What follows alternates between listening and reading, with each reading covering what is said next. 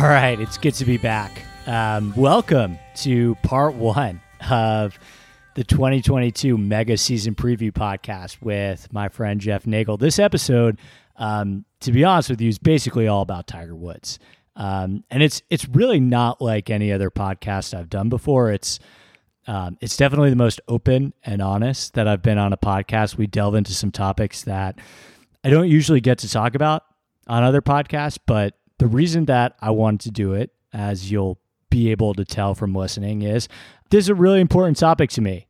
And I think the conversation that we have about this is probably a lot different than most of the conversations you're going to hear about Tiger.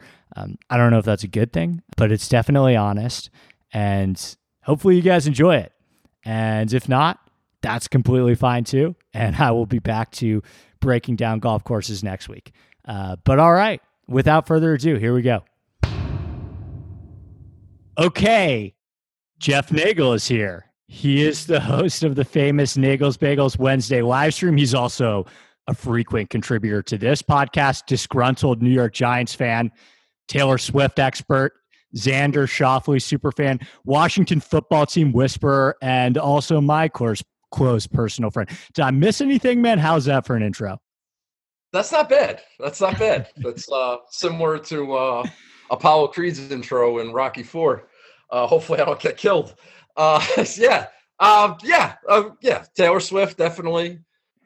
Washington football team whisperer. I like that. That's a new addition. And yeah, definitely disgruntled Giants fan. Yeah, I got some stuff. I had my producer intro in Taylor Swift music at the beginning instead of my normal intro. So I was joking you today. What was the song of choice? You want to guess? No. That's like 60. There's like 60 options. Well, I chose something that I felt was relevant to the times. I don't want to kill you with dead air, so why don't you just tell me? So I went with All Too Well. Well, that's yeah. That's relevant to the times with the new release and everything else. Correct. That's what I'm referring to. I love that 10-minute version. We don't have to go into Taylor right now, but I love that 10-minute version. Saturday Night Live was freaking unbelievably incredible. I'm looking at her in a whole different light now. She's a woman. It is. Whew, but I love that. That was always my favorite song. 3 months ago, that was like the ultimate Taylor song to me. That was her Stairway to Heaven. That's her greatest masterpiece in terms of lyrics and everything else. And now there's more of it. It's unbelievable. And I'm so happy to be alive when Taylor Swift is at her peak. I didn't. It's just good Lord. She just hits all the heartstrings, man. All right, go ahead. I'm sorry. Go ahead. I was just going to say, I didn't intro in the full 10 minutes, but I got a little snippet in there. All right, good. Yeah. Well, we have to worry about copywriting issues, but we'll be fine. I'm sure we'll be fine. Shout out Jake Gyllenhaal. Yeah, I have a lawyer. I drive by on Jake Gyllenhaal, but he'll get through it, I'm sure. All right, so here's the game plan today. We were originally supposed to record a majors preview episode on Monday night. And then the Tiger stuff broke on Monday, and I texted you and I said, I want to cover some of the Tiger stuff on my podcast. I have a lot to say about it. It's a subject that is very near and dear to my heart, and I found Twitter isn't really the right platform or forum for me to express some of my feelings about it, but I didn't want to end up doing 40 minutes on Tiger at the top, and then we end up shortchanging all the major stuff. So I thought we'd break it into 2 parts. So tonight we'll talk some Tiger. We'll get this out on Thursday, and then our big majors preview will come out next Tuesday, or this coming Tuesday, as originally scheduled. Sound like a plan? I'm in. I'm ready to go. All right. Let's lead with this. So I want to provide some context for this, obviously. Unless you've been living under a rock, you are now aware that Tiger Woods has done not 1, but 2 interviews in the last 2 days. On Monday, our friends at Golf Digest released a 40-minute interview that he did with Golf Digest Henny Koyak. I was clamoring for Powers to get the nod, but Henny was excellent. And then on Tuesday morning, Tiger addressed the media at large at his charity event, the Hero World Challenge. So before we get into the conversation that I'm most interested in exploring, let's set the scene a little bit. What's your relationship to Tiger at this point in your life? Well, at this point in my life, I mean, Tiger and I, we're the same age. So I've been following Tiger since he was an amateur, and I have a lot of memories watching Tiger, like with my dad and my brother and all that stuff. But now, and even in 2019, my dad turned 70. And for his 70th birthday gift, me and my brother and sister and a couple of some other family members, we all chipped in, and me and my brother, we took Dad to Augusta for the first time. It was only for a Tuesday practice round, but it was the 2019 Masters. And, that was always – the Masters was always my dad's favorite tournament. That was a bucket list thing for him, and that was something I've always wanted to do, was bring my dad to Augusta. And we were able to do that, and it was unbelievable that – that was the year the Tiger won 5 days later or whatever it was. And, after he won that Masters, there was so much like, okay, now they're talking about catching Jack, and the rest of the majors set up so well for him. I think Pebble Beach was that summer, and, there was always speculation, well, if Tiger ever was going to win a major, it would be maybe the Open Championship if the conditions were right or whatever, because of his style of play now. But I mean,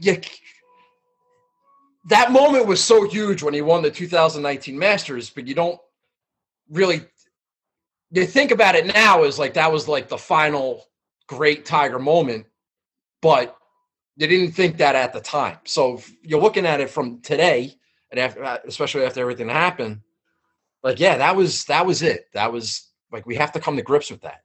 And, now you have this whole generation of all these young golfers, and Tiger's like not an afterthought. He's fucking Tiger Woods, but it's not relevant to today's game. And Tiger's so freaking nostalgic, Andy.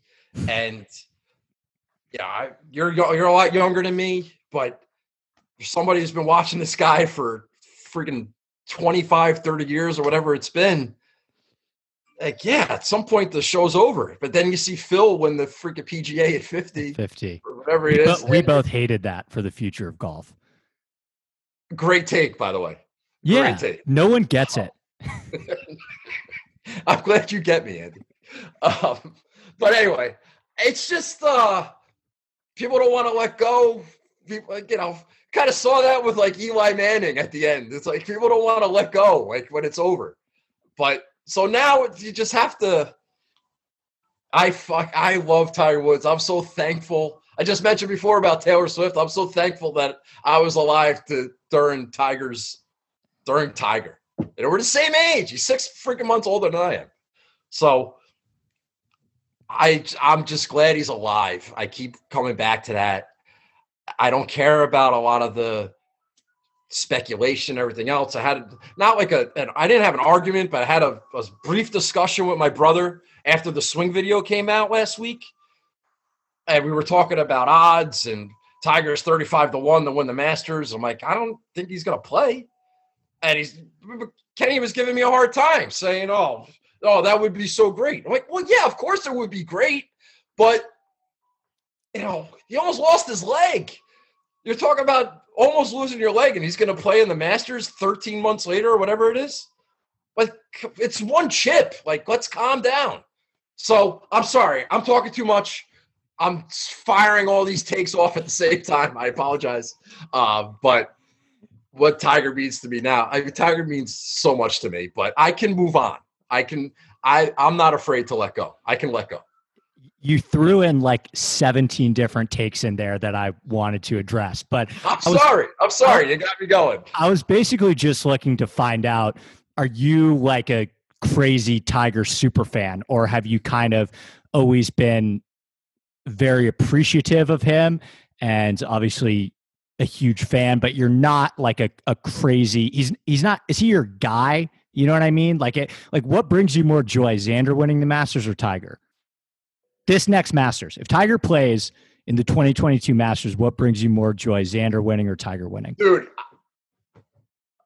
I had that dilemma in 2019. Me too. I know. I mean, so Xander's leading on the 15th tee. I mean, and Tiger's sitting right there on the, I guess he was on 13, 14, whatever it was. But yeah, Xander lost that Masters. Pipe went into the trees and kind of got out of the way. And Tiger Woods won the fucking Masters. It's like, what kind of, if that happened again, Jesus Christ, poor Xander. But I would, I'm human. How could I, if Tiger was ever in contention again at the Masters, I'd sacrifice Xander for that. I would. Oh, wow. It's fucking Tiger Woods, dude. Am I a crazy super fan? I mean, it's Tiger Woods. Like, does your generation not understand like what that means? Let me get into it. Yeah, okay. I understand exactly what it means. I could live without it, but if it happened, like that would be like the most unbelievable. That would be the most unbelievable sports story like of all time. More so than anything. It would dwarf the Miracle on Ice. This is, it's not Buster Douglas beating Mike Tyson. It's like Buster Douglas's wife beating Mike Tyson. Like that, there would be no, like, the only guy I always had his fucking leg amputated and comes back and wins the Masters. It's ridiculous to even think that that's even on the table. It's not. I got you. I wanted to provide context. I got you going with that one. Dude, I'm so fired up. You have no idea. I apologize to your audience and everybody else if I rambling on and on. I'm trying to be coherent. No, you're doing great. I haven't had much prep for this, but you're hitting me with these questions. It's like, I can't, like Tiger or Xander. It's like, well, you need context for that. Xander will have plenty of opportunities other than, I hope, in the next 10 years. If he has to give up a second Masters so Tiger Woods can win again, that would be great. It would bring me more joy than when Phil had his story at the PGA. I didn't care. I was like pissed. It was great for Phil or whatever, but it kind of sucked for golf. Tiger's, it's just another, it's not the same sport. It's not, it's different. I'm with you. Okay. All right. I want to give some context too for my background with Tiger a little bit and why I care about this. So I want to talk about Tiger today for a couple of reasons. First of all, he is my favorite athlete of all time. It's not close. He's the reason why this podcast exists. He's the reason why I have a job in golf. He's the reason why I spent years 8 to 15 of my life traveling every weekend to play stupid junior golf tournaments. To me, he is one of the most fascinating, not just athletes, but public figures of the last century.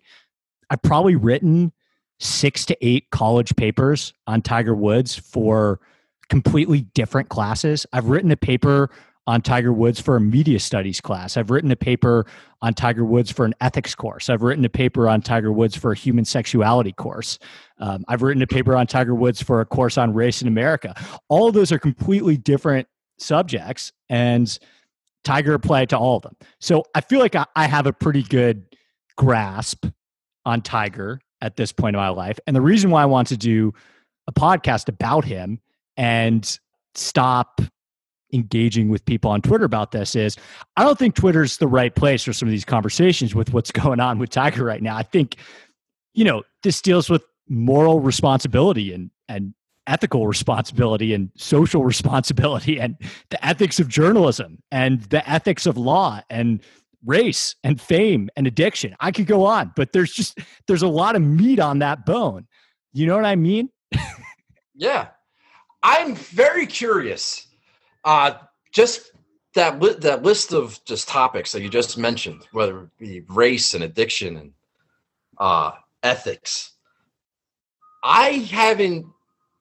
You seem to be like triggered, for lack of a better term, by what people are saying that is rocking you to your core, basically. I have no idea what people are saying. I don't get myself involved in some of these things. That's why I want to talk to you about it. What are people saying? There's a lot of meat on the bone, as you say. You could just take like a small little sliver. Yeah. Give me an example of a take that is, getting the blood boiling a little bit. I'll get right into it. So you stayed pretty offline through all this, huh? I just don't care. Like, I just don't. Whatever opinions there are on, nobody's going to give an opinion about Tiger Woods that's going to change my opinion and my relationship and what. Like the 1997 Masters, I had that on VHS tape forever. My dad watched that with my brother. I was in college, and when he hugged his dad and everything else, like that was great. And the Torrey Pines, and we were all on Father's Day. We were all watching together. Like these are like lifetime memories for me that I'm never going to forget. And you're a lot. Okay, you're younger than I am. Well, how old were you in 1996, 97? When Tiger came on? I was two. Okay, no offense, but how could you share? You can't share that. You don't know what it was like. At the beginning, of course. On the back end, what, 2007, 2008? Like things started to be a little bit more. Yeah, I would say that I really, really got into golf in terms of the PGA Tour. I'd been playing since I could walk, but in terms of the PGA Tour, probably 2008 Torrey Pines. Yeah, so you've had Tiger Woods in your life your whole life, and that's great. But you've had Tiger Woods in your whole adult life, is what you're saying. Yeah, but Tiger and I are the same age. So when he was 21, I was 21. Yeah. I was in college when he won the Masters. Like, it was unbelievable. Like, I'm in college, and this guy's winning the fucking Masters. It's, but I remember my family, we used to vacation down the Jersey Shore at the end of August every year.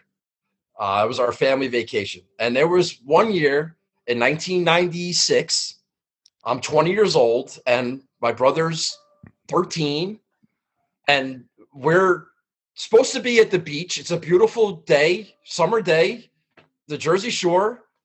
My mother, down at the beach giving us shit because we're locked in watching this kid named Tiger Woods 5 down to this, was it Steve Scott or whatever the hell's in the USAM? Yeah, and in the Oregon. This unbelievable kid. And we were watching Tiger Woods not going to the beach starting the USM, and like we were locked in. And then he turned pro and he had his moments, but he was just known like for golf fans. My buddies, they didn't know, nobody really knew who he was. He didn't become Tiger Woods until that Masters. I really believe that. And then everything changed. And now I was the biggest star in the world, and everybody knows Tiger Woods, and he changed golf and everything. That was so incredible just to live through. As somebody who was a golf fan, watching Curtis Strange and Paul Azinger and all these guys, and I was like some loser because I was watching, the U.S. Open in 1985, and then Tiger comes along, and it's like, oh yeah, I know Tiger Woods, and all of a sudden, I became like, oh, you know so much about golf. Like, yeah, well, I've been watching golf forever. You have no idea what this kid is doing. It was unbelievable. The guy took over the freaking world, and it got better from there. So I forget what the original question was, but what are the takes? Yeah, what are the takes that are driving you crazy? Because I don't care what people are saying. Nobody's going to say anything to. I'm not going to react that way. I know. I got you. That's why I wanted to have this conversation with you. Fortunately for my job, I have to sit at a computer all day with TweetDeck open, waiting to see if golf news is breaking and waiting to see what people are saying about it. Like I get paid to do that. That's your job. Okay. I have a little bit of a different relationship to it. But no, I wanted to talk to you about this. I have no idea where you stand on any of this. We didn't talk offline about it. That's what I wanted. I kind of wanted to kind of go in blind because I think that will make more of an interesting conversation. But to answer your question, the question that I kind of wanted to tackle that seems to have caused the biggest divide. Nagels, do you think Tiger owes the world an explanation for what happened the morning of that crash? Is probably the biggest question I would start with. That's probably the one that is probably the most at the forefront of people's minds. Does he he owes people an explanation? Should he be transparent about what happened that morning? I think it's kind of foolish to expect otherwise. Tiger's never been open or no. He's kind of been full of shit his whole life. Like why would people think that he's going to be an open book and say whatever? No, I don't think anyone thinks he's going to do it. It's more, should he do it? What, for our own edification or for him? In general, is it his responsibility? I don't think so. I hope I'm not upsetting you, but no, you're fine. This is good. I don't think. What difference would it make? Like, I think you're so wrong. Okay, great. Great. I'd love for you to disagree. What difference would it make? Like, why? You could think whatever you want, what happened that night or that morning. It doesn't change the result. It doesn't change the outcome. I would ask myself this question. If he came out and said what happened, would that affect my opinion? Would that make me disregard all the memories? I mean, he's been through a scandal before. Couple. I know that he cheated on his wife and he had all those girls on the side, and he was not the real wasn't the same person of the image that he represented. And I just don't care. I don't care if he comes back and plays in a real tournament, or even if he doesn't have to play. He doesn't have to do anything. He could just retire and not do anything. I'm good. I got my fill. I've accepted it. I can let him move on and live his life and be a dad and hang out with his son and help his son, whatever his son wants to do. I don't care. But am I going to sit there with a pitchfork and say, you have to tell us what happened that day? Who cares? I can make up my own story of whatever happened. It's not going to change anything for me. I'm sorry if you disagree with that. You're entitled to your opinion. Why do you feel the need that he should come clean? Why does he have to come clean? First of all, I'm not standing. Explain. I'm not standing there with the pitchfork. And by the way, I agree with you. I think it's foolish to assume that he ever would. If you know anything about Tiger Woods, it's just not who he is. He's not going to do that. But I think that the most important piece here that people are failing to look at is when you are operating a large automobile on a public road, and I live in that area. I've driven on that road many times. It's Hawthorne Boulevard. It's a very public road with a lot of traffic. He's incredibly lucky he didn't kill anyone or kill himself for that matter. When you make the decision to get behind the wheel, your reach is society now. It's not like, hey, I'm going to go take a bunch of Vicodin and cheat on my wife. Like, that's personal. This is not personal. Like, when you hop on a road, a public road, it's not personal. It's everyone's business. And that's kind of like, did you see the Lou Brown tweet? My new Twitter friend, Lou Brown. with the airbags for the golf cart? No, different one. That was different one. No, he said, yeah, that was a whole other thing. But he said if he wants to get, I quote, excuse the profanity, if he wants to get fucked up on pills and being porn stars, Godspeed. But incapacitated at the wheel on 3 separate occasions is everyone's business. And that's kind of where I stand too. It's like, if you read the reporting, I did a little research today. I was just kind of curious about what the police reporting was.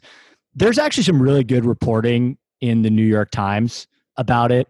It's like a joke. Like a couple of journalists are like, what the fuck is going on here? He should be in handcuffs, right? And so my only point with the situation is, look, he's never going to say anything. That's fine. My argument is he should. Doesn't mean it's going to happen, but he should. I think it's his moral, social, and ethical responsibility to be honest about that and answer questions like, hey, this is my plan with driving. I haven't been able to form a coherent sentence on 3 separate occasions when I'm behind the wheel of a public road. Like, this is my plan with driving, right? Or this is what I'm doing going forward. You know what I mean? And that's my only point with this. So that would be my pushback. Okay. All right. I want to be clear to the audience that I think that is a fair take, that if you're going to go with the angle that he shouldn't be getting behind the wheel impaired, I would obviously, okay, I would agree with that. Is this a situation where, two things can be true, or whatever that expression is? Sure. Yeah.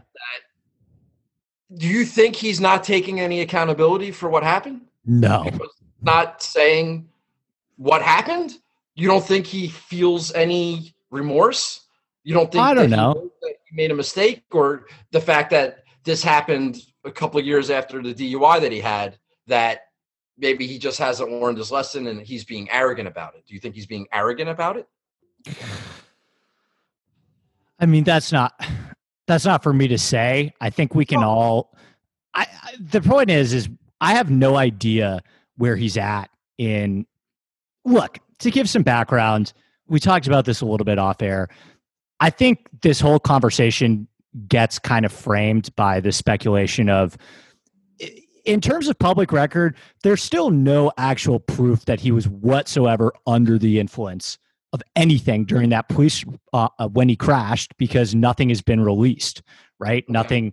Nothing came out. The toxicology reports were released, right? But I think a fair assumption based on anyone who watched I don't think it's unfair to assume based on his history and based on how he looked at the Genesis, that maybe there might have been something else involved. And as you know, I have a guy close to the situation that has confirmed that a little bit to me. And that's not breaking any news or anything. I think that's what everyone already thinks, right? So with this situation, it's like, go back to the original. What was the original question? I just got completely lost. I just don't think. Fine. We can assume that he was under the influence in some capacity, whatever it was. But what does that have to do with him showing remorse? Oh, I remember. Okay. Just being accountable. No. You're okay. Fine. You say you don't have a pitchfork, but you are on the side of, you want to know what happened. How come he's got a responsibility to tell everybody what happened? But what does that have to, you can think that he has a responsibility to I'm not going to be able to make this say this sentence. It's fine. No, it's it's tough. It's a complicated. I was just as soon as I started talking about it too, I lost my train of thought a little bit, because it's a complicated conversation. And that's why I kind of led with what I led with about this. There's a lot of meat on this bone. And so there's a lot to unpack, and I'm with you, man. I'm following. Yeah, I don't think he has to say what happened. That's not going to absolve what actually happened. That's not going to make you feel any better. And I'm not getting the impression that he's not regretful or that he doesn't think that he made a mistake. Like, Tiger's made a million mistakes before, and we've forgiven him for all of them. Is this like a last straw situation? I think we're just so happy that he's lucky to be alive. He knows that he's lucky to be alive.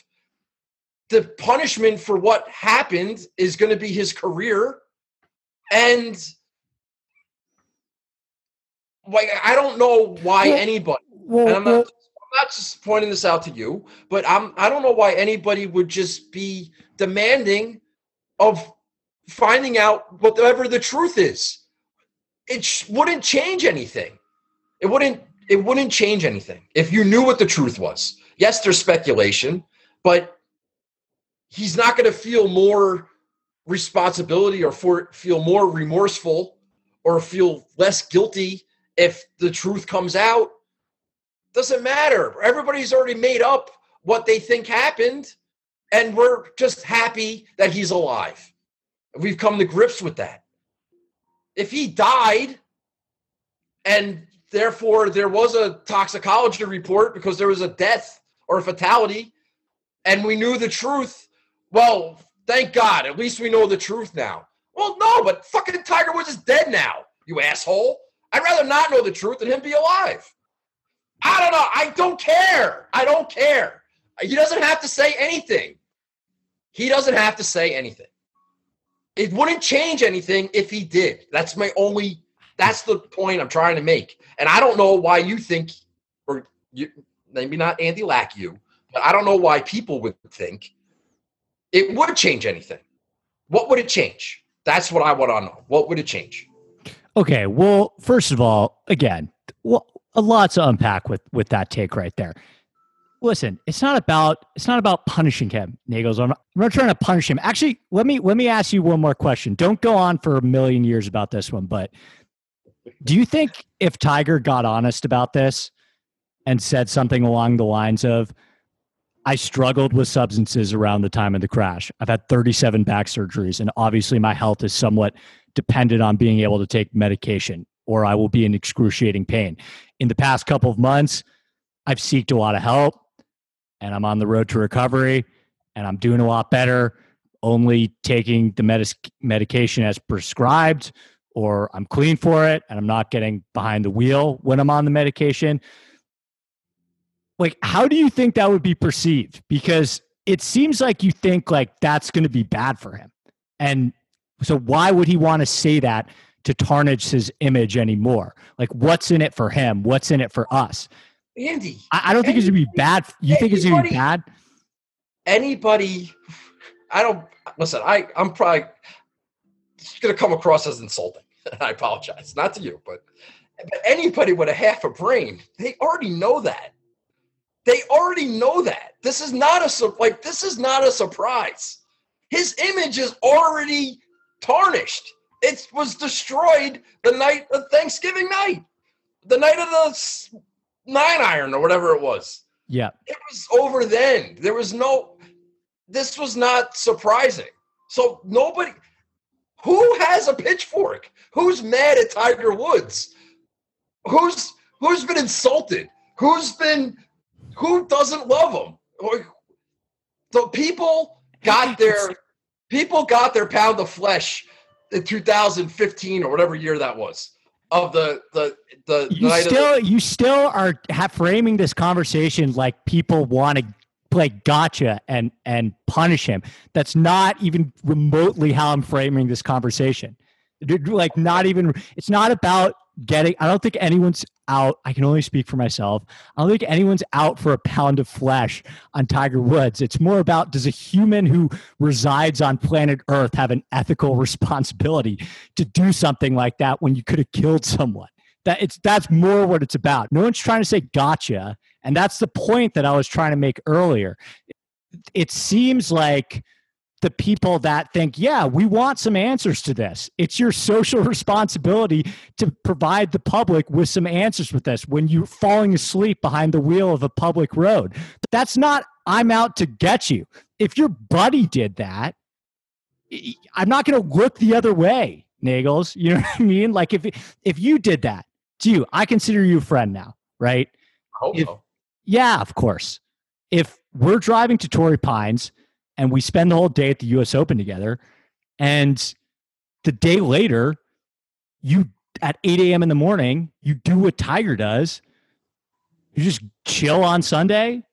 I don't think that's right.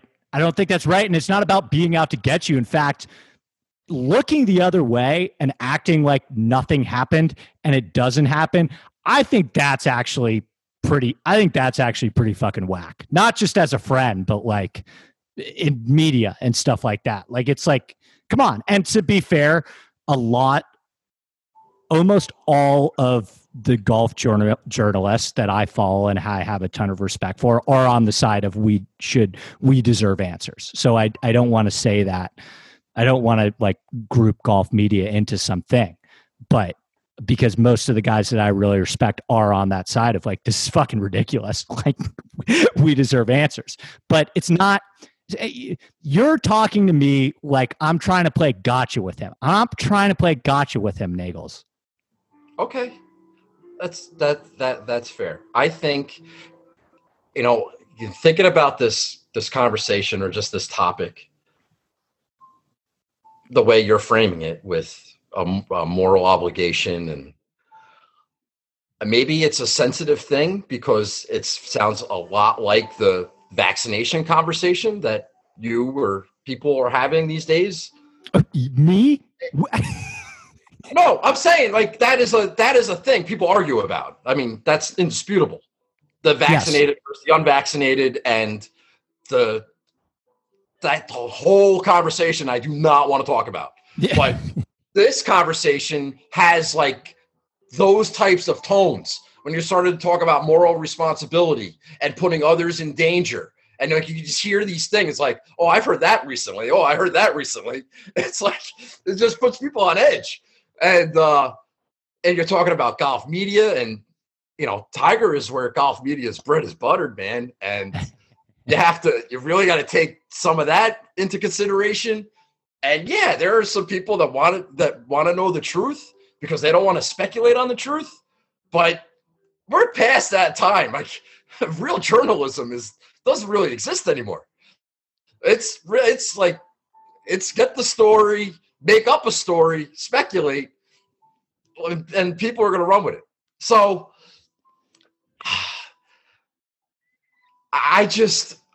fine. You're not playing gotcha. If Tiger wants to come out and give you all his answers, great.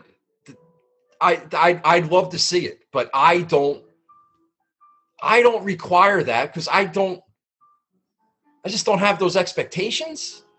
And I can't say I don't care because you're putting it in a mindset of like if he was driving around like in a school zone and it affects kids, like I care. I like kids. I understand like that take, and I'm not giving him a pass. I'm not giving him a pass for that. And if he got away with something here, like, yeah, that's pretty messed up and no one's above the law. But on the flip side, yeah, I'm glad he's alive and I'm glad nobody got killed. And if he did kill somebody or if he did die, I just think that the conversation obviously would be different. Maybe the punishment would be different. The story would be different. And we could just be thankful that none of that stuff happened. So knowing the outcome, knowing how things are ended 9 months later, however long it's been, I can live with not knowing all the facts, because the only facts that are important to me is that nobody died, he didn't lose his leg, and he might have a substance abuse problem of some kind that I'm sure he's aware of, that he needs to get in check, and he probably will. Or he won't. I don't know. I hope he doesn't kill anybody in the future. or himself. There you go. I don't know what else I can say about that particular meat on that bone. Yeah, I got you. Okay. All right. Well, let me throw this at you then. Let me throw this at you then. I'll frame it differently. So let me share. You got time for a story? I love stories. All right. So I'm going to share a quick personal aside for kind of touching on the last thing you said is like, I don't know if he's okay. I hope he's okay. Like, I hope he doesn't kill anyone. We'll see what happens, you know? So the reason why I think it's kind of important for him to be transparent about this, and why I also think he's missing an opportunity, like I said, like I think a lot of people view this as if he's transparent, it's a bad thing for his image. I just don't agree with that in 2022. But here's what I mean by I think he's missing an opportunity. So as you know, my friend, I've struggled with addiction before. It happened when I was in college. I was supposed to play golf in college, but since I was a kid, I really wanted to go to Duke, Nagels. And even though Duke wasn't one of those places that recruited me to play golf, I still didn't care because I really wanted to go to school there. And when I got in, I talked to the coach, and he basically told me, yeah, you could probably walk on and make the team, but you wouldn't be good enough to play very much, if at all. And he was right. I remember playing a practice round with some of the guys on the team, and I was floored with how good they were. And so when I got on campus, my original plan was, I'm going to grind my ass off. I'm going to make this team, and I'm going to get better. And I got to college, and I remember meeting people for the first time and going to parties, and I realized that those two things, having a social life and being on that golf team, I couldn't have both. And that's not even considering the actual school aspect of it, which was the clear third priority for me at the time. So I said, fuck it. I'm not going to play on that team anyway. I'm just going to join a frat. And pretty quickly, I got introduced more so to drugs, and I was doing a lot of drinking too. And by freshman spring, I was basically failing out of college. I didn't really play golf anymore. Despite playing every day for pretty much my entire life. And I had reached a point where it was very rare for me to spend a waking moment of the day not under the influence of some substance at 19 years old in college. And things got very dark for me very quickly. There's a lot of pain and darkness and hopelessness that, you know, I truly would wish on anyone. Your world kind of gets really small, and you kind of forget about things that you love, like golf and the people that you love. And your existence pretty much just becomes like, how can I get high today and nothing else? And luckily, I had the means to go to rehab and get better and do the work. And now it's been over 4 years since I've had a drink or a drug, and I'm very open about it. I'm not ashamed of it. I still go to Vegas with my friends and party. Many of my friends still do a bunch of drugs. It doesn't bother me one bit, like at all.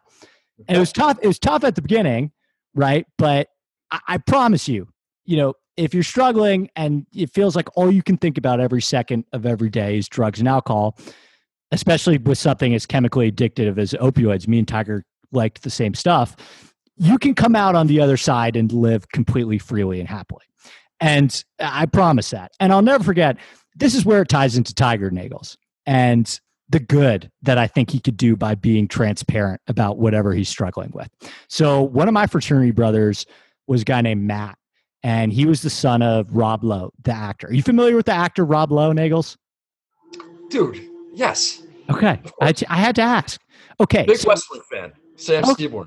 Yeah. Okay, great. All right. Well, I had to ask. So you're familiar with Rob Lowe. So Rob's son is my buddy. Yeah. Yeah, I'm familiar with Rob Lowe. So Rob's son is my buddy, and Rob came to our fraternity a bunch of times, and he would party with us. And he was the coolest guy ever. And he was the life of the party. And he controlled. Rob, yeah, I would hope so. Yeah, well, just hang on. He controlled pretty much like every room that he entered. He was just the man.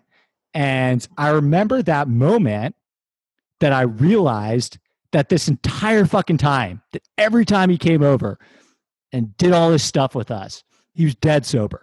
And it blew my fucking mind. It blew my fucking mind. I could not imagine having that much fun, being the life of the party, being so comfortable in your own skin without any alcohol, any drugs, nothing. I mean, you genuinely did not notice that he wasn't drinking because this sounds really corny, but he was so high on life, right? And he speaks very openly about that. He's sober now, and he wrote a whole autobiography that deals with a lot of that. And I would encourage people to check it out. He's got a crazy story.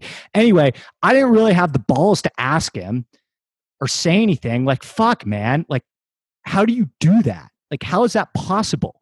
Mm-hmm. But I remember every single time towards the beginning when I felt hopeless and I felt like I was never going to be able to live without drugs or alcohol, I always thought about Rob Lowe. And again, I've never told him this, but he played a really pivotal role in giving me hope and saving my life. And that's the thing with this Tiger situation, Eagles. It's like, yeah, does he have to be open about it? No. Like, he doesn't have to be open about it. But man, like the amount of influence he could have just by sharing his story of recovery, because clearly he's done some recovery, right? He looks great.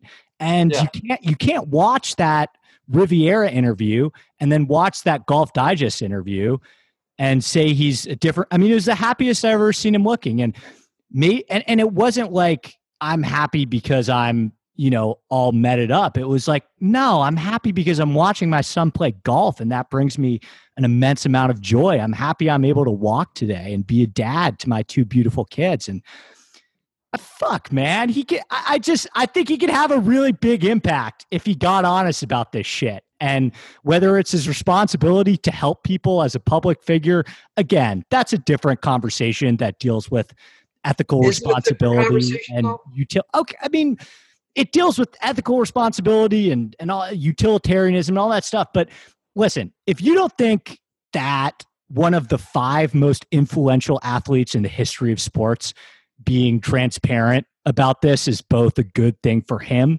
but also a good thing for society, when we're in the middle of a fucking opioid crisis, like, you know what I mean? Like, I don't know what else to tell you. Yeah. Okay. Can I talk about this? That was a lot there. That was a lot there. Just hear me out. Okay. Yeah. I've never been in any type of meeting for any type of addiction, so I don't know that world. You could argue maybe I should have been in like a GA meeting of some kind at some point in my life, but I never got myself to that point. So I truly respect that angle. I'm not sitting here. I don't have those shared experiences. My shared experiences with Tiger are sports related, relationship with father related, relationship with kids related. Those are the things I have in common with Tiger. When you're talking about somebody of his magnitude, now, whether it be standing up for anything, whether it be opioid addiction or, I mean, I hate to like, we're talking about it. I'm not trying to make it. It's not opioid addiction or sex addiction or police brutality or his thoughts on political affiliations. He's not that guy. No, okay, Andy, I know that. I know he's not that guy. Michael Jordan went through this. Tiger Woods has gone through this. I think there's a million causes out there. There's a million good causes. There's a lot of different types of cancer. There's a lot of causes out there. There's not enough attention to enough causes out there. And it's somewhat unfair to put an onus on any celebrity to say, how come you don't talk about this enough? Yeah. It's not fair because everybody has their own charities and causes, and hopefully there's enough to go around for everybody. And, Republicans buy sneakers too, or whatever that quote was, Jordan, back in the Jordan, yeah. I can understand and I can appreciate a take of Tiger can do a lot for this community if he just said something. I I respect the shit out of that. I don't want to come across as that's a bad.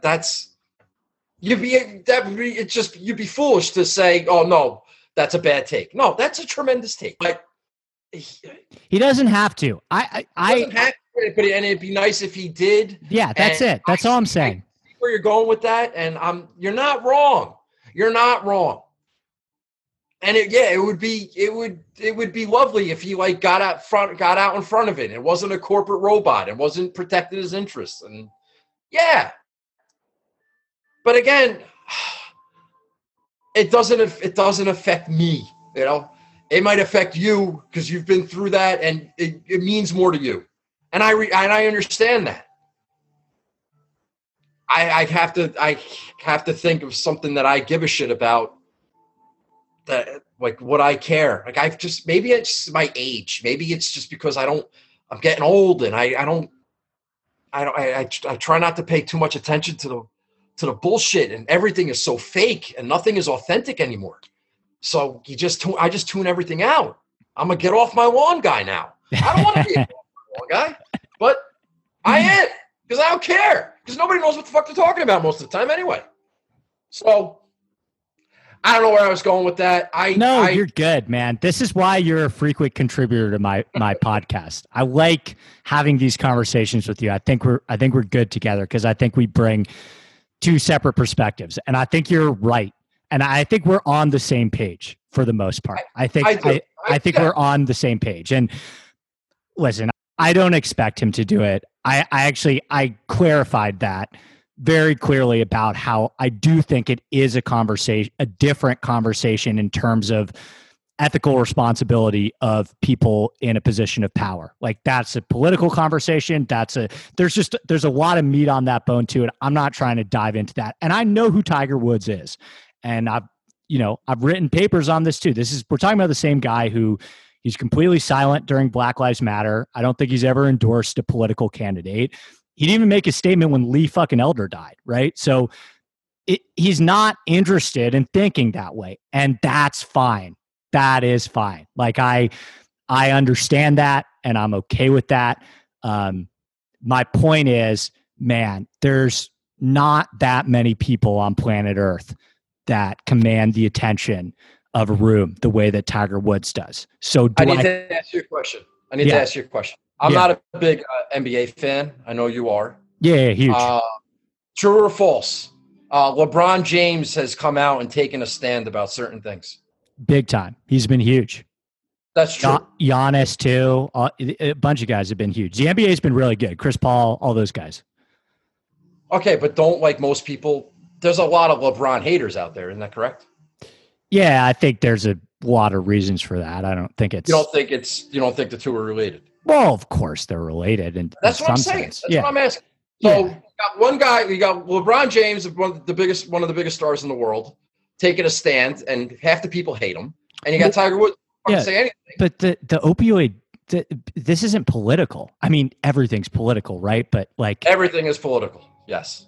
Okay. But you just, Andy, I'm only mentioning it because you mentioned he never endorsed a political candidate. He doesn't get involved. He doesn't take a side. No, never. He never talks about his relationship with Donald Trump. You know, he's a robot. He's a robot. And that he's always been a robot. He's been programmed since he was fucking 8 years old, 3 years old. That's just the way it is. And does it suck? Yeah, there are aspects of it that suck. But then there's the 2019 Masters. And you have to determine if that's important to you or not. I have family members, women, that didn't give a shit that Tiger Woods won the 2019 Masters. It had nothing to do. It had everything to do with, well, we know who he is now, and they can't get behind that. There are celebrities that I love that if certain scandals came about with them, it would pain me, it would break my heart, but I would have to disown them. Everybody has their own this person's involved with that. Well, You know what? Fuck that guy. You know, it's cancel culture. But sometimes it's not. It's more cancel culture could be a joke. This is more serious than that. This is like, you know, like this happened to Joe Paterno in some circles. You know, there was a tipping point. It's like, you know what? Can't get behind Penn State anymore. Gonna take a little break. But there are other people that are like, that's fine. No big deal. Let's go Nittany Lions. It's unbelievable, man. People suck. So why argue? Why argue? Why even just keep it to yourself? Now you're doing a podcast for telling the world what we think.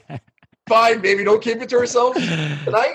But it's like, yeah, I can't get into it with people. So okay, I'm sorry, Andy. I'm sorry. I'm so sorry. I've been rambling. I'm fired up. You're good. I love Tiger. I'm glad he's alive. I don't know. Me too. What else you got? We're both glad he's alive. And like I said, my only point with all this, we wrapped around a lot of things and touched on a lot of things very broadly and some very specifically as well. But if there's one takeaway that I want the listeners to have, it's yes, I think it'd be really nice if he talked about it and Morshow shared his success story because he looks like he's doing great and he seems like he has a lot of perspective about his career. Well, I think his team is telling him otherwise. I just why is he not doing that? I mean, I don't know the real answer to that, but I mean, is that the biggest takeaway you're getting, or is that like blowback you're getting on Twitter that people are telling you he doesn't owe you anything? Are you getting that? What are you getting on Twitter? What's going on Twitter? Like I said, like there's the overwhelming sentiment from the journalists that I follow and like my friends is he should say something about this, right? And like those, again, like we're not people with pitchforks, but yeah, there are some people that I think fully believe that we don't want Tiger to say anything. He doesn't have to say anything. There's no point in him saying anything. And my only point was, wait a minute, like there could be a really big point in him saying something. I think you need to look at the situation at a more macro level. I think it's pretty ignorant to say it doesn't matter if he doesn't say anything, right? I think you just you need to look at it a little bit at a bigger scale. So that's kind of the point that I'm making. He's not going to do it. It's a moot point. Like we're speaking in hypotheticals, and that's essentially what podcasting is, right? But my point is, do I think like if we're having the debate, should he or shouldn't he? I am on the fence of should he. But like I said, it's complicated and it's nuanced and it's not black and white. And I think anybody that looks at this and thinks the other person, you know, their opinion is just completely stupid, then that's not right, because there's a lot of color to this conversation. There's a lot of meat on that bone, as I keep saying. So again, like, yeah, I fall on that side, but I just think it's an interesting conversation. Well, obviously we've been talking about it for how long now? I have to say that I never looked at it through the eyes of an addict, to put it bluntly. And when we started this conversation, the first thing I said was like, do I think you asked me if I thought Tiger should say anything? I said, well, I don't care. And after looking at it and talking about it with you and hearing it through that lens, you know, Andy, I'm an equal sides guy. You know, I can listen to both. I can take in facts and make a decision based on what I hear, and I like to be fair. And that's a good angle. I have to be honest. I didn't put a lot of time into thinking about. And yeah, he could do a lot of good with that. I don't want to come across as somebody that's just going to. You're not. I never really gave it that much thought. And this conversation has caused me to give it a little bit of thought. And it's a fair take. And yeah, he could do some good with that. that be a fool to argue that. So, and I'm sitting here like a fool arguing that. No, you're not. And he's not going to do it. And I'm still really proud of him. And I think two things can be mutually exclusive. I can believe that Tiger. That's the expression I was looking for before. Okay, I got you. Mutually exclusive. Yeah, yes. Exactly. And I think that's like the main point here is I can believe that Tiger should talk about what happened that day. And I could also just be really fucking happy that he's alive and able to be a dad to Sam and Charlie. There you go. Well said. Well said. I've thought about this a little bit. Yeah, a little bit. You had some thoughts. You told me you had some thoughts. Was there anything else that you want to talk about playing? There's like quick hitters we can do at the end. Do you think he wins another major? No. Do you think he wins? Do you think he wins another tournament? No. I guess it's kind of the same question, right? Based on what he said, is you have to kind of assume, like, what tournaments do you think he plays outside of the majors? The father-son, the PNC father-son. Like, what if Charlie's like a stick? Yeah, you know? He is a stick. At 2 years old, and he's dragging his dad around playing best ball over 2 days. Like, yeah, maybe. Dude, the PNC father-son would outdraw, like. And that's the only tournament he plays every year. That would be like the 5th major. The PNC father-son. Well, if he's healthy, like if he's healthy next year, like in 2023, and he's healthy, do you think he plays 5? Do you think he plays the Players every year? No. Really? I don't. I'm doubtful that he will ever be the same.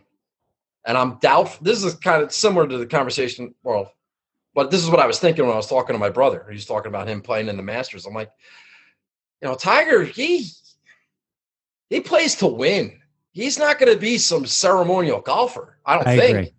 I mean, this was from the swing video. This is before any interview or news conference. I said, I mean, he almost had his leg amputated. You need your legs to play golf. If he's hitting it 280 off the tee because he just can't do it anymore, it's over. And that's okay. And we need to he won't be able to compete on that level. And that's okay. If he can play in some exhibitions or whatever, and we could see him on TV, that'd be fabulous. But we're talking like people mock golf or whatever, but 4 days of walking those golf courses with one leg, you get a special Tiger clause after Casey Martin had his leg amputated, that we're going to have a special Tiger clause and now he's going to be able to ride a golf cart around so he can compete in tournaments. I want to put that past the PGA Tour. But no, I think he's done. And I said that after the swing video with my brother, and 3 days later, he's talking about how, I climbed Mount Everest before, and I just don't think I have the body to be able to climb Mount Everest again. I was like, yeah, I just fucking told my brother that a couple of days ago. I think it's naive. It would be the greatest thing ever just for him to compete, to come all the way back. But like win? Come on, man. That's ridiculous. That is ridiculous. But Phil just won the fucking PGA. I was going to say, what the hell? Well, it is golf, but I think it's done. I was going to say that's why I was surprised about your Xander question, because I view it similar to Phil. I view the take that we have about Phil similar to Tiger. Like, the worst possible thing for the future of the sport is Tiger hobbling around at the Masters and shooting 74 and 75, but coverage for Friday and Thursday and Friday is every single shot he hits. Like, coverage it's a zero sum, right? Like, that time that you're spending on Tiger, the time that your best journalists and people are spending on Tiger, like, it's taking away from people like Colin Morikawa and Will Zalatoris and Matthew Wolff and Victor Hovland and stuff like that. And so that's why I would have answered the question that I posed you at the beginning. Like, what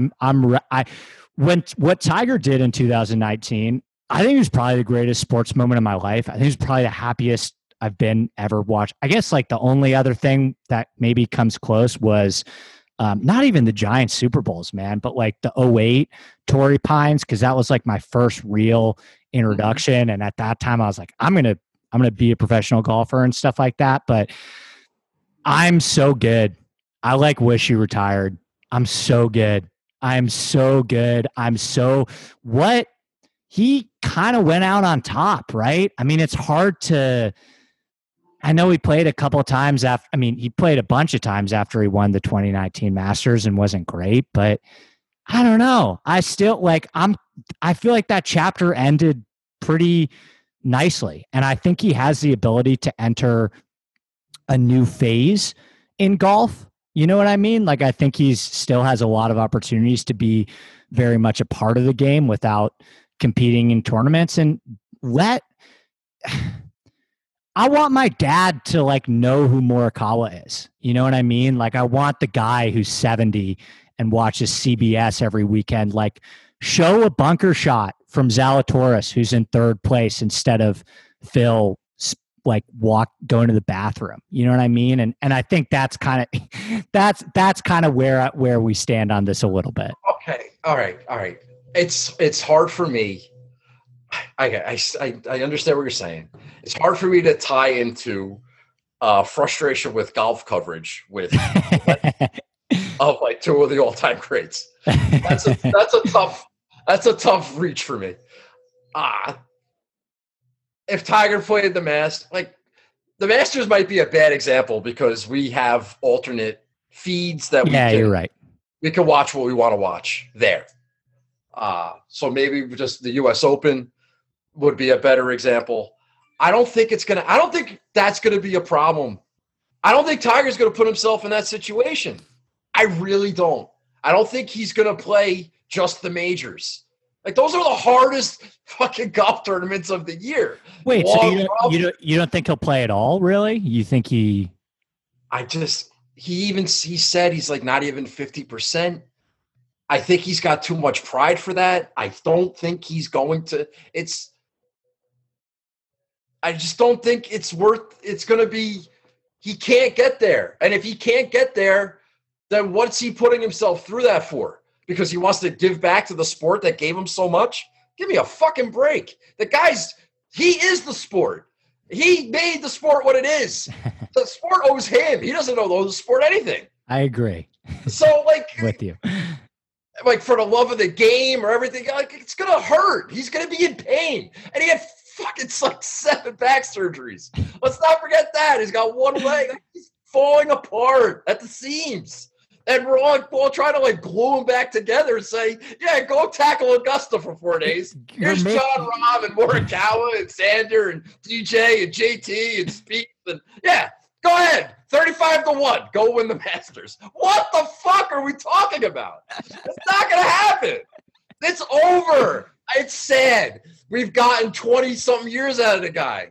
But it's over. And that's okay. And I'm not afraid to say it's over and say, oh, Nagel in 2021 said Tiger was done and he won the 2024 Masters. Fucking bring back this podcast, play back this tape, and say, wow, Nagel, you were wrong. What a douche. Yeah, hand up. My bad. I got this one wrong. I'd be proud to say that I got it wrong. I'm not afraid to say it and think, oh, this might come back to haunt me. It's not going to come back to haunt me. It would be the greatest fucking thing I've ever seen in my life if he comes back and wins a major or even competes in a major. Competes, not drag his leg around and shoot 85 Thursday and Friday. I mean, competes, has a moment, gets the crowd. Another Tiger moment of any kind would be unbelievable. And I'm not talking about the father-son, which would be the greatest father-son challenge of all time if he competed in. Let's just see. Let it play out, as I like to say, Christopher Powers. Let it play out. You don't know what's going to happen, but let's not set the bar a little bit too high the way I've been seeing some things. All right. I'm sorry. No, you're good. Yeah, I think if you want to read between the lines a little bit in what he's saying, I think he's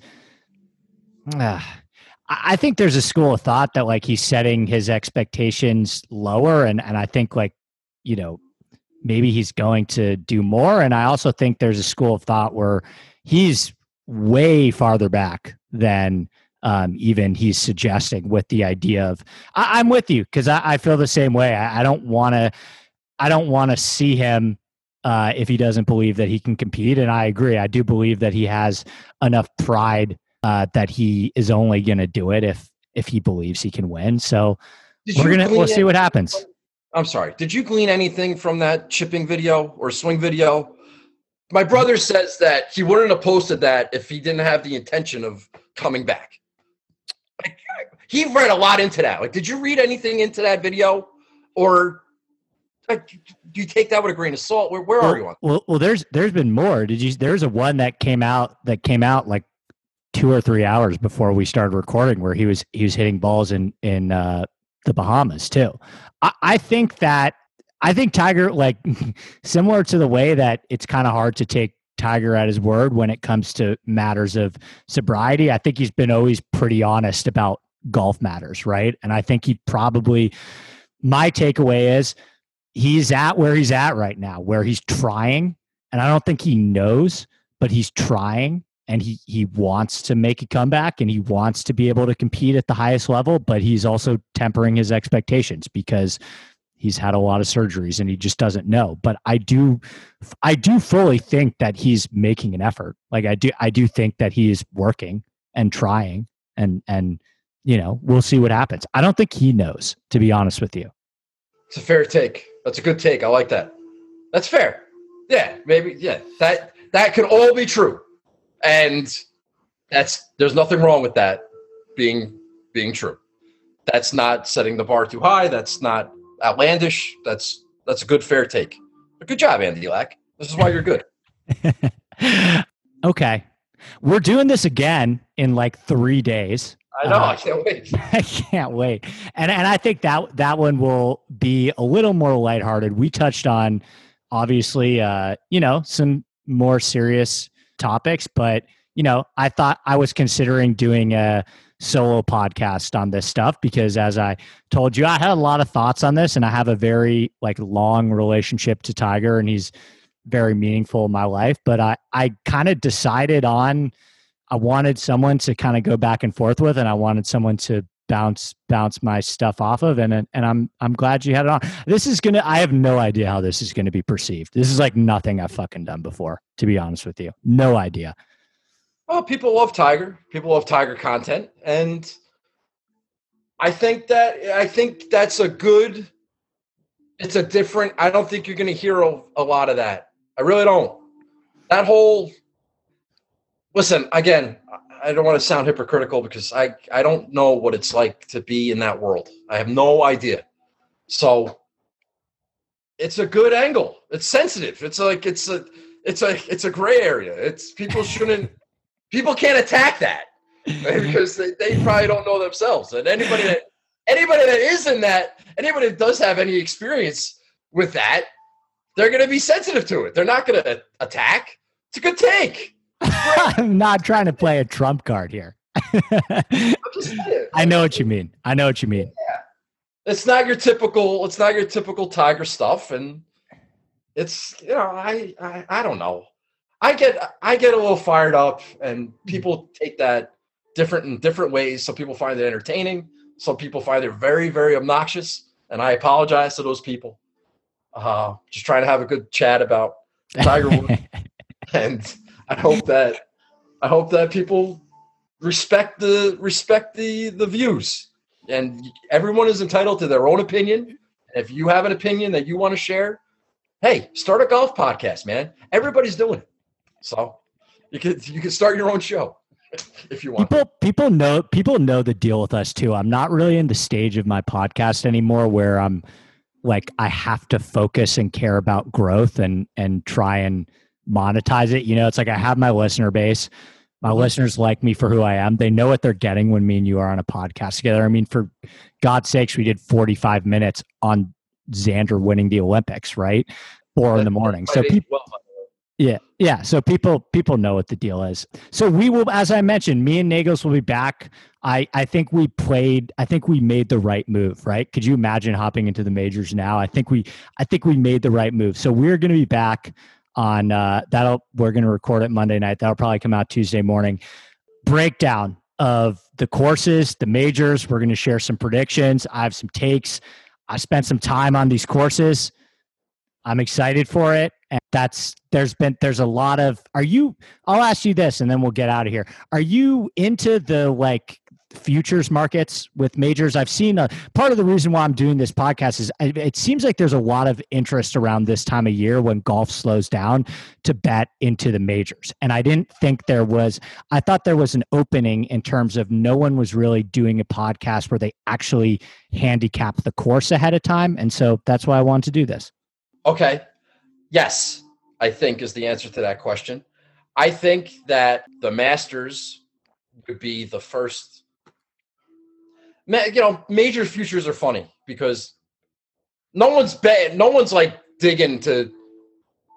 Don't be offended by this, but no one's like, hey, you know who I really like at the PGA this year? No, everyone's focusing on Augusta. Anybody who's making a futures bet now, the futures bet is going to be on Augusta, unless they have some inside track. No, I think you're wrong. Okay, great.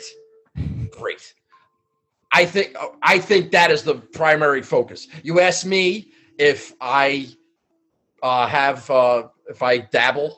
I'm more online than you is why I want to tell you something. I was going to save this for Monday. I'll tell you now. Okay, tell me now. Thanksgiving, I have a thing where I play the Thanksgiving parlay with the 3 games with the Masters winner. Oh, really?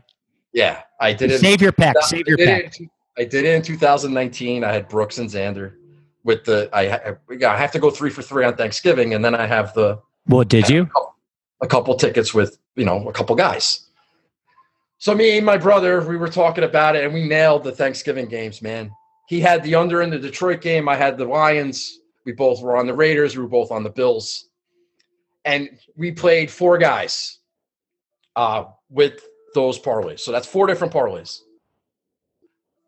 And in true Nagel fashion, we indiscriminately added the Egg Bowl to the parlay because I loved Mississippi State. And he loved the over because there was going to be a ton of points scored in that game. Mississippi State was going to win. And we had some rain in the first half. And we had that tied. We had guys at odds of 200 to 1, 170 to 1, 130 to 1. And we were rocking and rolling after that Cowboys game. And it all went to shit in the Egg Bowl. And we're going to look back at that Egg Bowl because we're pretty sure that the 4 guys that we picked, one of them, if one of them was the Masters, that's going to be kind of scummy because we were greedy and I guess we deserve it. But yes. We're tying football bets now to Masters odds to get a bump on some of the top guys that we like. And we'll talk about it on Monday. But it's the Masters. I'm not looking at Open Championship or PGA. Well, that's what I'm here for. I want somebody. I did a deep dive on those courses, and so I want to bounce my takes off you. Yeah. Well, I have your sheet. I've read that, and I know. My friend Charlie, they live up in Boston. I got a full breakdown on that golf course. And yeah, if there's an angle there that we're going to talk about on Monday, we can maybe exploit that because we got specific courses. The Open Championship's tough. This is a preview of your preview, but the Open Championship's really tough this year. Yeah. You don't know what's going to happen with the weather and the Open Championship, you might get a bad draw and there's no way of knowing that in February or what month is it? December? We'll talk about it on Monday. I'm looking forward to it. We're going to have a good time. It's going to be great. What do you got to plug? Talk about the interview. Yeah. I just did an interview with Corn Ferry Tour player Andy Pope. We went a little long, believe it or not. And it's you can find it on my Twitter page at Nagels Bagels or my YouTube page, Nagels Bagels. I don't like to promote my own stuff, but I got to admit, I'm a little proud of this. He was fantastic. If you want to know what it's like to be the life of a guy trying to keep his status and keep his card and having a family, he's got 3 kids and a wife and a house and living that life and traveling expenses and factoring things in. And we talked about a lot of different things, and he was fantastic. He did not give me one bullshit answer. And big fan of Andy Pope. Shout out to Charlie. And you should check out that interview if you like golf. So, and would you have anything else for December? You're kicking up the live stream again, January. Yeah, no, I'll for Kapalua Tournament of Champions. We'll start up my Wednesdays at 8 DraftKings and gambling show that I've been doing. We're going into year 4, and it'll coincide with the start of our one and done pools and the DraftKings season long contests. And I'm looking forward to it, man. I haven't done much this fall. I've been dabbling in some of the fall season events, but I haven't really been getting too involved. I like to bet on football a little bit, even though I don't really watch half the games. So it's a shame, it's a wonder why I don't do better. But anyway, looking forward to January. I had an interesting fall, in my personal life, and I'm ready to go. I'm really in a good place. I'm really not as angry anymore. I don't know how that's going to affect the show. I don't have this chip on my shoulder. Although I did get a little fired up tonight, but it's like different kind of fired up. I have a different kind of aura about me now, and I'm in a really good spot. I feel great, and I'm looking forward to the year and everything else. So yeah, January, Wednesdays at 8. Just YouTube, Nagels Bagels. You'll find me. Twitter. What's your Twitter? Thank you very much. What's your Twitter? Thanks for having me on tonight. This was good. I'll see you on Monday, buddy. Yeah, I'll see you on Monday. All right, guys, that'll do it for me and Nagels. Nagels, it's good to see you, buddy. Good to see you. Thank you very much. All right, that'll do it for the show. Special thanks one more time to Nagels. If you're not sick of us already, we will be back Tuesday morning breaking down the 2022 majors and a whole bunch of other stuff. Cheers.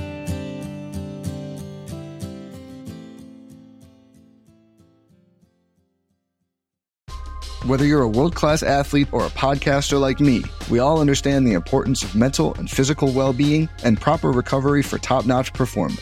That's why I'm excited that Unified Healing is sponsoring this podcast. Unified Healing is a new and super innovative global network of wellness centers powered by Energy Enhancement System, or EE System. If you haven't heard of the EE System, you'll want to listen up. This technology promotes wellness, deep relaxation, purification, and rejuvenation.